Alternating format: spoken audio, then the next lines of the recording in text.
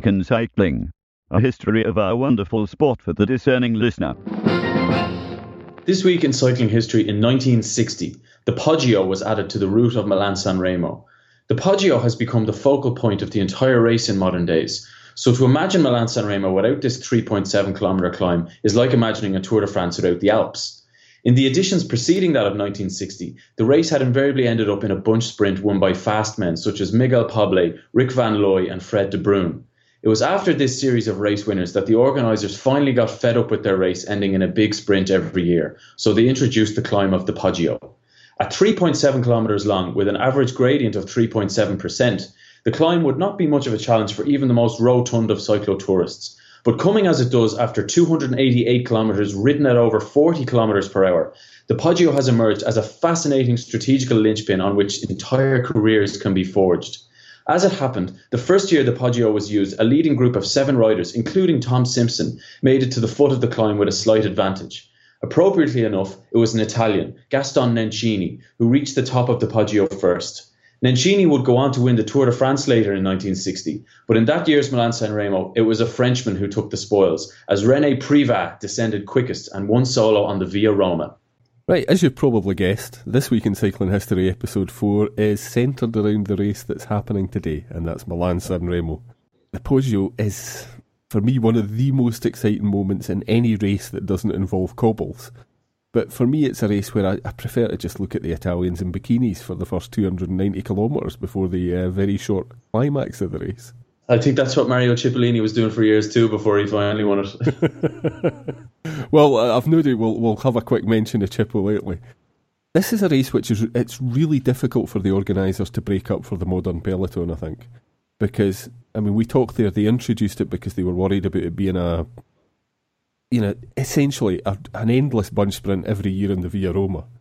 And then they introduced the Cipressa as well to try and break up the race. But every year it comes down to the Poggio. So essentially for me, it's a short race with a really long warm-up, but I just love it. Yeah, and like, some people give out that, a lot of the time it comes down to a bunch sprint at the end, but it really doesn't, I mean, there are winners on the list, like Mario Cipollini and Eric Zabel. But if you look at the finishing results of those races, I mean, it's not a bunch of 100 riders that comes to the finish. It's 40 riders, and that those are the years where a bunch does make it to the finish, but it's a very, very small group. Usually, I mean, you do get the breakaway victories, like Cancellara is probably the most recent one. But even when the sprinters do win, I mean, it's a tough win from a relatively small group. But just going back to the Poggio being the whole focal point, it's a fascinating race in that there's so few opportunities to win. In Flanders, the Tour of Flanders, there's loads of hills and there's loads of points within the race that can explode and points of attack that can succeed. But with Milan-San Remo, it's mostly all or nothing. And when everybody in the bunch knows that this is the moment where somebody has to attack, if somebody is actually able to attack and make it stick, it's just all the more impressive because it's the place where everybody's waiting for it. Yeah, it's an extravagant display of strength because everybody knows where the move's going to make. Yeah. Everybody's watching. But if you can do it, you've proven you're the strongest man in the day. I mean, you're talking about Cancellara. I also think about Pizzato, who did it just in the die embrace of the race. Yeah. Now, I was quite upset that you referred to me as a fat, rotund cyclotourist in there. But, I mean, you're right, 3.7% even I could manage these days. And that's why you see these guys, they attack up the hill in a huge gear.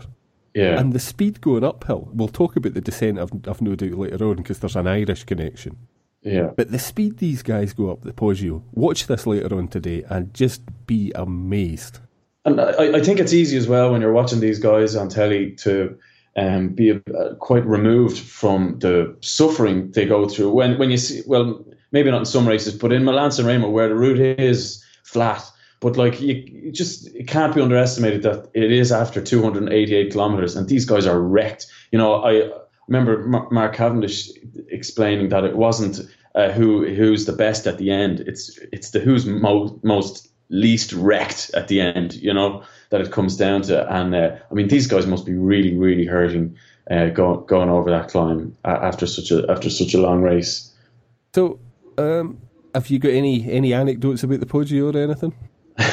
As it happens, I have, yeah. I spoke before. I was at this Q&A night in a local pub in Cork with Sean Kelly a few weeks ago, and he had this great story, and it was something I'd never heard before. And he just to put a bit of context on it, he was speaking about the 1987 World Championships, which Stephen Roche ended up winning, and Roche had won the Giro on the Tour, and there wasn't really the Irish team were set up for Sean Kelly that day. It was they were backing Sean Kelly, and Roche just kind of ended up in the winning breakaway, but it wasn't supposed to happen that way. And Kelly in the pub, he was giving out about Marino Argentan. Yep. He said that he sat on his wheel all day in the Worlds in 1987, and Kelly and Roche were taking turns to try and get into the break that would ultimately succeed. And whenever Kelly went up the road, Argentan was following him. And Kelly said that he turned around at one stage and said, "Listen, mate, like this is you're losing the race for yourself here." And Argentan was world champion at the time. I mean, he was literally giving his rainbow jersey away, yep. And just by following Kelly around. And Argentan just didn't seem to care. And in the end, both of them lost. And a moment of history was made when Roche won the.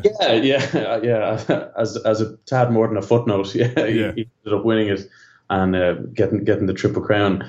But I mean, I don't know for sure, but all I've ever read since was that Kelly was he was just happy for Roche that day, and it just didn't work out, and he was just delighted to play the team role, and he was happy, and he put his arms up as well when he saw Roche was going to win it.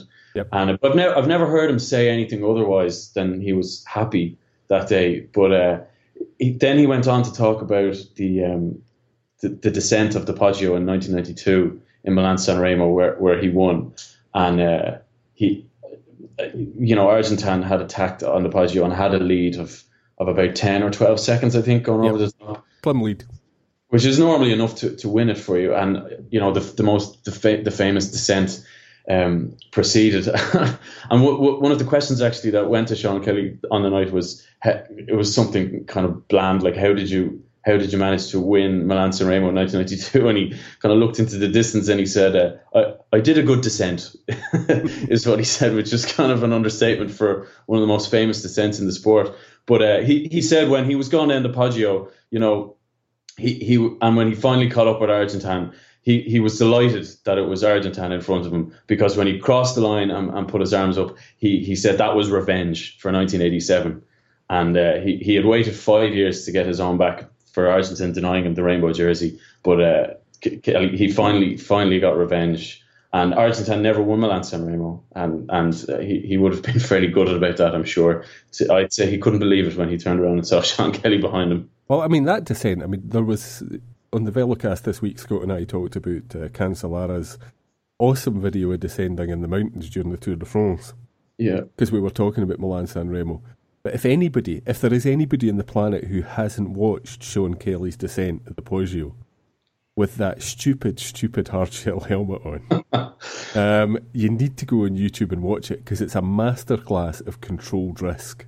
He's within millimetres of some of those walls on the way down, with a big fall if he screws it up. Yeah. And he just takes his life in his hands and descends like a stone. And I think that was his last monument, wasn't it? Yeah, it definitely was the last one. It was his last big win of any description, really. He kind of, I suppose he kind of fizzled out after that. But it's a good way to bow out. Yeah, what a way to bow out, yeah, absolutely. Now, this is a race which has a lot of history. I think Lucien Petit-Breton, who's a big name in the early years of cycling, won the first edition in 1907. But there's some other things that have happened over the years. Do you want to give us your next segment, Killian? Yeah. In 2009, Mark Cavendish won Milan-San Remo, which began a thus far unbroken run of 15 Monument Classics without an Italian winner. This has never happened before in the history of cycling. The Italians have gone 14 monuments in a row without a win a number of times previously, but this has not occurred since the 1970s. The last two times this abomination took place were between the years 1968 and 1973. Throughout these years, the classics were utterly dominated by Belgians. Eddy Merckx, Roger de Vlamingh, Walter Godefroot and Eric Lehmann left very little opportunities for anyone else to sneak a win. But quite apart from the other monument classics, it has also been 5 years since an Italian has won Milan-San Remo. That was Filippo Pozzato in 2006. Italians are fond of winning their own races. 5 years is the longest stretch the Giro has ever gone without a home winner. But this current run of 5 years is not even nearly the most in a row without an Italian Milan-San Remo winner. Since Loreto Petrucci's win in 1953, the Italians had to endure victories by foreigners from Belgium, France, Germany, Great Britain, Spain and the Netherlands before Michele Dancelli ended the 16-year barren spell in 1970. Even Raymond Poulador tasted victory in the meantime. He didn't always finish second. Even if he wasn't a proper rival. This is something that really interests me because, I mean, I when I was kind of growing up watching cycling, not growing up as a grown man, we had people like Fondriest who were winning classics all over the place. But I think, for me, this is something that is to do with the distance again. It's a hard man's race purely because of the 288-kilometre warm-up. Do you know what I think? Are you saying Italian riders are soft? Well, I think they're softer than Northern European and Belgian riders, certainly for this kind of race. It is, I think, what we're talking about is exactly what you talked about in the first segment. The winner is the person who's least wrecked. And the Belgians, even when they're wrecked, tend not to admit it. Yeah, well, I mean, I suppose, I mean, it's such an early race in the season, and I suppose a lot depends on how many race days you have in your legs. Like, I know Mark Cavendish, when he won it in 2009, I only read today, he had 22 days racing in his legs. And then in 2010, I don't know if you remember, when everybody thought he was bluffing. Yep. And he just didn't have it. He just didn't. And he had only 9 days racing in his legs before that. And you just can't, I don't think you can do that. You know, you need to have the preparation. And I mean, I don't know whether that's what's wrong with the Italians, but I mean, if you look at the list of possible winners from Italy, I mean, there's not that many that you really think have a good chance. I mean, there's the two lads that have won it before, Pozzato and Pataki. They'll be going for it again, but I mean, neither of them have won a race this year, or at least I don't think so. And you know, they haven't had, neither of them have really had form for the last while. Pozzato's just been following Philippe Gilbert around for 2 years, doing nothing. Yeah, I don't think there's any credibility to be attached to a prediction of an Italian winner. No, well, there's the young lads, you know, like all these Elia Viviani and Andrea Guardini and these lads, but I think they're just too young. Yeah. This for me was the race where Cavendish suddenly became somebody to take seriously, as opposed to just, you know, a poacher of Grand Tour stage wins. I mean, he was already a great rider, but when you win a monument, it defines your career. Suddenly people expect far more of you. Yeah. And I almost started to think he might do well in the cobbled stuff, but I think I can see him winning this again, but I'm not sure he's developed enough as a rider to win anything else. Do you think he's the favourite for tomorrow? Or in fact today now, because this is a trade secret, people. We're recording on Friday night, although we're releasing on Saturday. He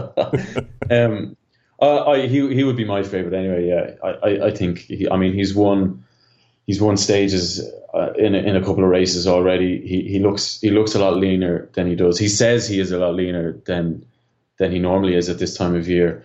I suppose it'll all just come down to whether Sky can keep it together going over the Poggio. And Sky won't be the only team trying to keep it together. You know, there'll be plenty. But I mean, if Cavendish is there after they go over the top, I think he'll win it. You know, and I mean, let's be blunt. We've already seen one precedent this year where Bradley Wiggins took Paris-Nice after the previous British winner was Tom Simpson. Yeah, and the parallel here is that although the last British winner was Cav, before that it was Tommy Simpson again. It was, yeah, and my God, I mean the British riders are doing unbelievable this year. I think they're maybe second in the list of wins. You know, they're just getting wins from everywhere, and you know, as a British man, it must be fairly. Scottish, dude. Actually, I know I am British. I'm not a rabid nationalist. But let's go for English speaking, and that way we can agree to include your lot as well. Yeah, well, I don't think there's any Irish chap. They're not even. There's none of them even riding today, I don't think. Now, let's move on to the last segment, and it regards a man. Now, tomorrow, a few people have mentioned to me that Balan might be one of the favourites. Which I think is a bit far-fetched. In fact, one person had a vision and a dream via Twitter communicated to me that they saw Balan in a breakaway. And when we're talking about Balan, the first thing that springs to my mind is his magnificent teeth. I mean, let's be blunt. And your last story also features someone with magnificent teeth. Yeah. In the year 2000, Michael Bugard dismissed Milan-San Remo by calling it a 1-cent race. Bugard was a man for the hilly classics, proving his pedigree by taking victory in his home race of Amstel Gold the previous year. But in 2000, Bugard had this to say: Milan-San Remo is nothing for me. It's a 1-cent race. It's nothing. The Primavera is only popular because it's the first classic of the season. Okay, the ambience at the start is nice, but that's all. Ask Johan Museo. He doesn't like this race either, because you can't go real deep. To be explosive on the Cipressa or the Poggio, that's the only important part in this race. It's perhaps unsurprising that Bugard didn't like Milan-San Remo, as he never came close to winning it. His best result had been 37th in 1998. Museo, on the other hand, had finished on the podium before in 1992, and contrary to what Bugard had claimed, had this to say before the race in 1997. I became a different man when I won the rainbow jersey. I want to prove I'm a real champion, and that it was not just a lucky day in Lugano. I will ask my team to ride for me on Saturday. Laurent Jalabert was very good in the Paris-Nice race, but that is not comparable with Milan-San Remo. I will be hard to stop if I am in a good position when we reach the Poggio climb.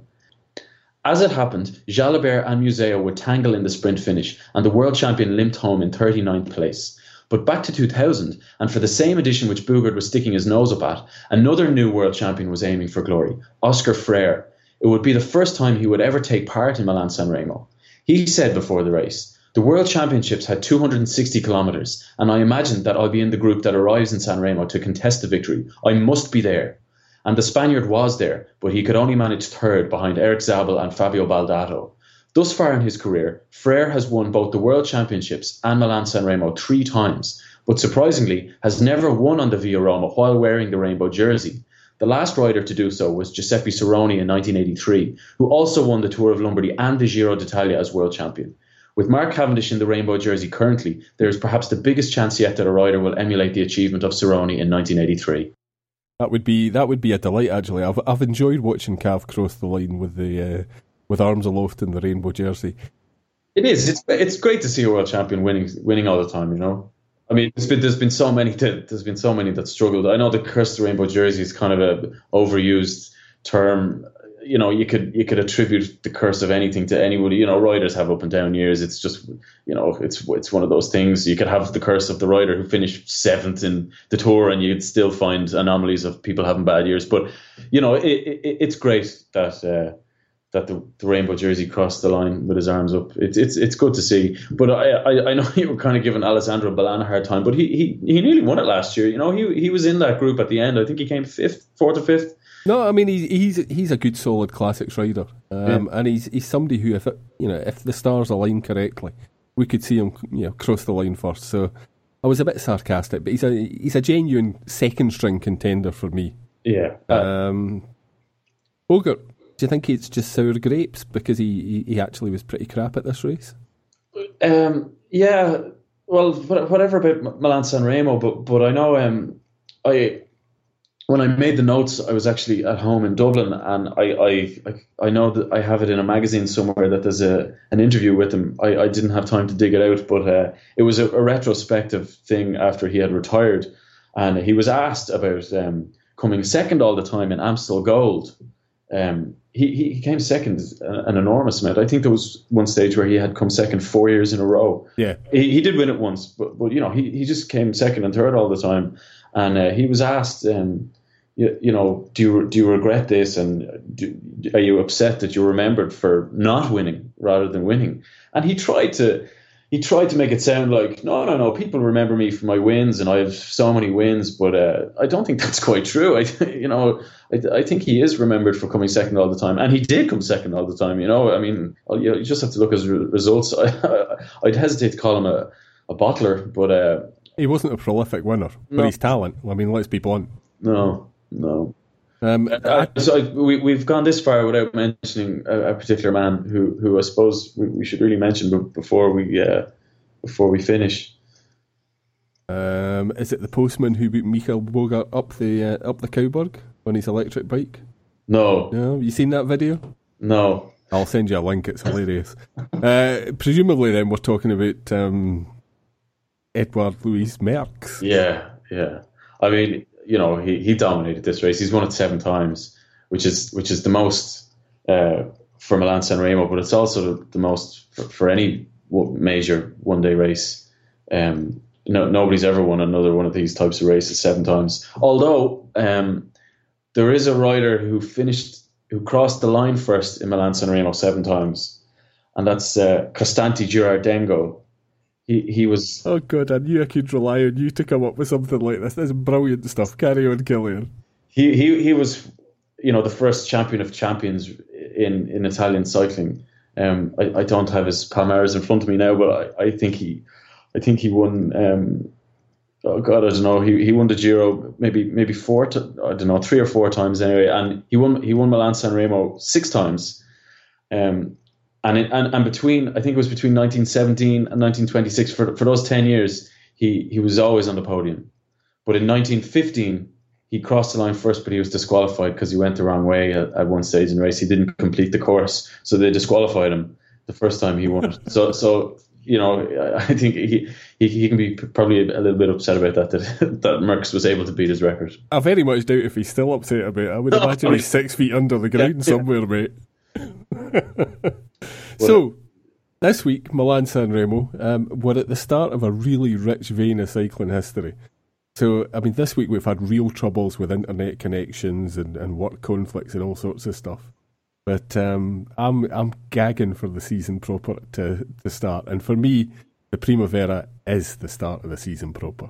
Yeah, and we were really treated last year to a set of classics which were just fantastic. Like, I think it was the most exciting Milan San Remo in years. I know Cavendish pipping Hausler on the line was a brilliant climax, but what went before it was kind of the usual. Whereas last year it was brilliant when the race split. Frere and Hushoft were 2 major favourites. They got stuck behind. Yeah.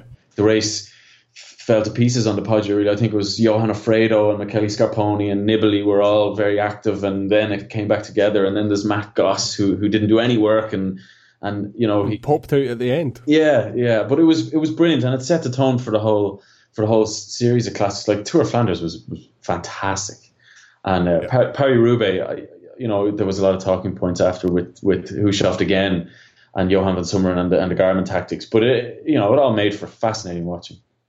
So I think we're going to have a lot to talk about. Thanks for listening to This Week in Cycling History. As ever, you can find Killian and I on Twitter. Killian is the Irish Peloton, and I'm Sofa Boy. If you want to, pay for Killian's extensive bar bill, you can make donations via velocast.cc.